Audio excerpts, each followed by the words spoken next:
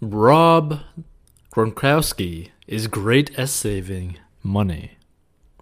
So the NFL player Rob the Gronk became famous in January 2019 for more than his football prowess. He was retiring after 9 seasons without ever having touched his NFL salary, basically as what you can kind of assume or basically say was the Jay Leno method.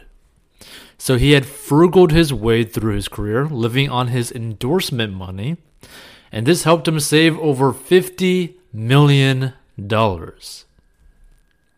Now, understandably, few of us will have the ability to save that same amount. However, let's explore what we can learn from him about the often taboo subject of money savings. According to Yahoo Finance, Americans are delaying retirement and 64% of them will retire broke. That means over half of Americans will have no money when they retire.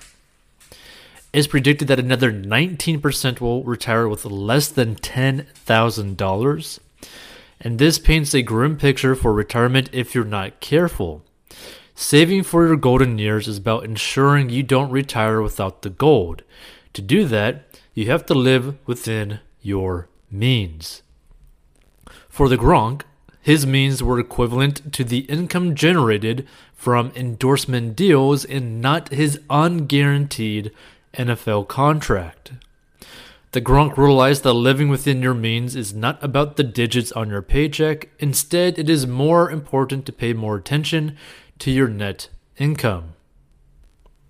The lesson for us all here is that you should prioritize saving before spending so that saving money becomes a habitual part of how you manage your finances. Financially, Gronkowski lives by a core principle to keep it simple, meaning he buys only what he needs to be comfortable and nothing more. But being simple is not appealing to most people. Simplicity directly goes against the flashy, high-fashion, materialistic influencers that many people aspire to be like. For an example, right? A good example of this kind of like situation, this kind of like mindset, is the brand new Netflix show called Marriage and Mortgage. Oh, Marriage or Mortgage, right? And basically the concept of this show is basically you have a couple, right? And let's say they have like a budget of $35,000. Well, they could choose to put $35,000 to have the best wedding that they can have for a single day, or put $35,000 as a down payment for a new home, right? So anyone who has any understanding of finances would say choose the home, right? That will secure your financial future for the most part. Well, there's a lot of people in this show that end up choosing the wedding, which means they chose to literally burn $35,000 basically in the middle of the road in a single day. Now, what's crazy is that spending a lot of money on a wedding, surprisingly, at least to me, is a very common thing. Like, apparently it's very common for people to spend more than $20,000 on a wedding. And I feel like this kind of goes into this whole culture of like, you want the best Instagram photos, you want the best, photos to share or to show your friends that you probably are not friends with, just people online, right? And it gets to like a disturbing thing because it's like a keeping with the Joneses thing, right? Like you're trying to impress people for what, right? Like nobody cares. Like who cares what you do with your money, right? So it's just very interesting because like another thing that you could also think about, right? Like the majority of NFL players, like get the type of money that Rob got, literally retires broke. Like they literally don't have their like 9-figure like contract money, right? They don't have their 8-figure contract money. Like there's so many NFL players and so many pro basketball players that like say they make like $4 million in like a year, right? Some of them can actually end up spending more than $4 million in that year, right? Which is crazy when you really think about it. And good examples of something similar to this is like if you just type in YouTube and type in basically NFL player, spending habits or basketball player spending habits, you'd probably see like men's fashion or something talk about it. Where they're like interviewing, these pro athletes. And like these pro athletes are spending 6 figures a year on clothes, 6 figures or 7 figures a year on jewelry, 6 figures plus a year on cars that are brand new, which will go down in value by like half within like 2 years. A lot of them will buy like multiple houses for like no reason, right? So this is surprisingly a hard thing to do with people who are making this amount of money, which is crazy, right? Is absolutely crazy. So however, life is about more than status symbols and materialism, and keeping it simple pays off when it comes to saving money.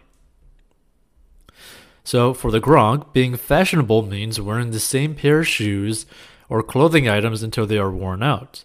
Sometimes he'd wear the same pair of jeans for a whole week, washing them around the third day and re-wearing.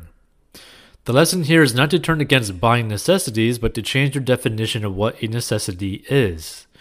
A necessity is something you can't live without. Scrolling through online shopping websites, filling up wish lists, and adding endless items to your cart, aka Amazon, are all wants that often get confused with necessity. This is a slippery slope that encourages the accumulation of credit card debt. The Gronk's Keep It Simple principle is about spending money wisely. Avoiding unnecessary purchases leaves you with money to put into long-term financial goals. You can retire sooner rather than later if you adopt a savings culture that supports your retirement goals. Although the Gronk's contract was worth $54 million, he knew it was not guaranteed. This changed his values and shifted his focus to what was important: his future financial prosperity. Although we don't like to admit it, income is not predictable. COVID-19 made that abundantly clear. Your value system helps you separate what's important from expensive frills. Start by recording where your money goes. It will keep you from retiring broke. So a record of your spending reveals the loopholes in your value system, like spending $1,000 on shoes you'll wear just once, or $10,000 on a birthday party with 0 returns, or like the example that I gave, the whole marriage or mortgage thing where you got a couple basically willing to burn $35,000 in a single day. Like, my thoughts on that whole thing is like, think about it. You're going to spend $35,000 in one day so that other people can enjoy your wedding. Seems kind of odd to me. So, to calculate how much you should be saving for your retirement, you should first calculate your expenses and project them into retirement with inflation. By using a reasonable distribution rate to live off in retirement, say something between 4% and 6% of your nest egg withdrawn on an annual basis, you can figure out how much you need saved up to support that amount.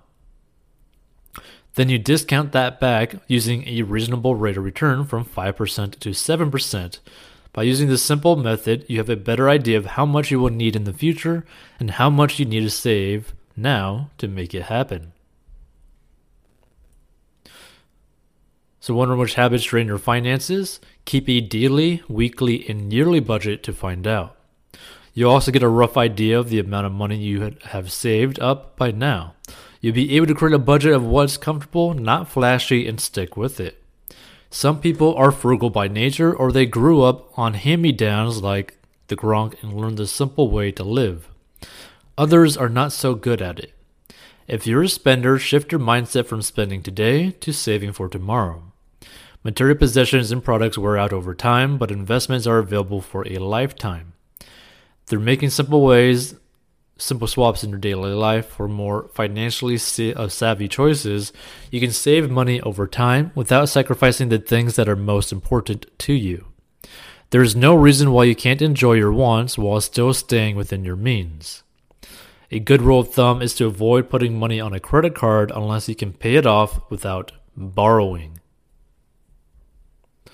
Shifting your mindset to prioritize savings over excessive spending starts and stops with you. Feel free to become a member, support this news commentary and money commentary in the description. Check out 40inbox.com, master your money, personal finance lessons, personal finance courses. Contact us with your personal finance question or story, and we'll see you.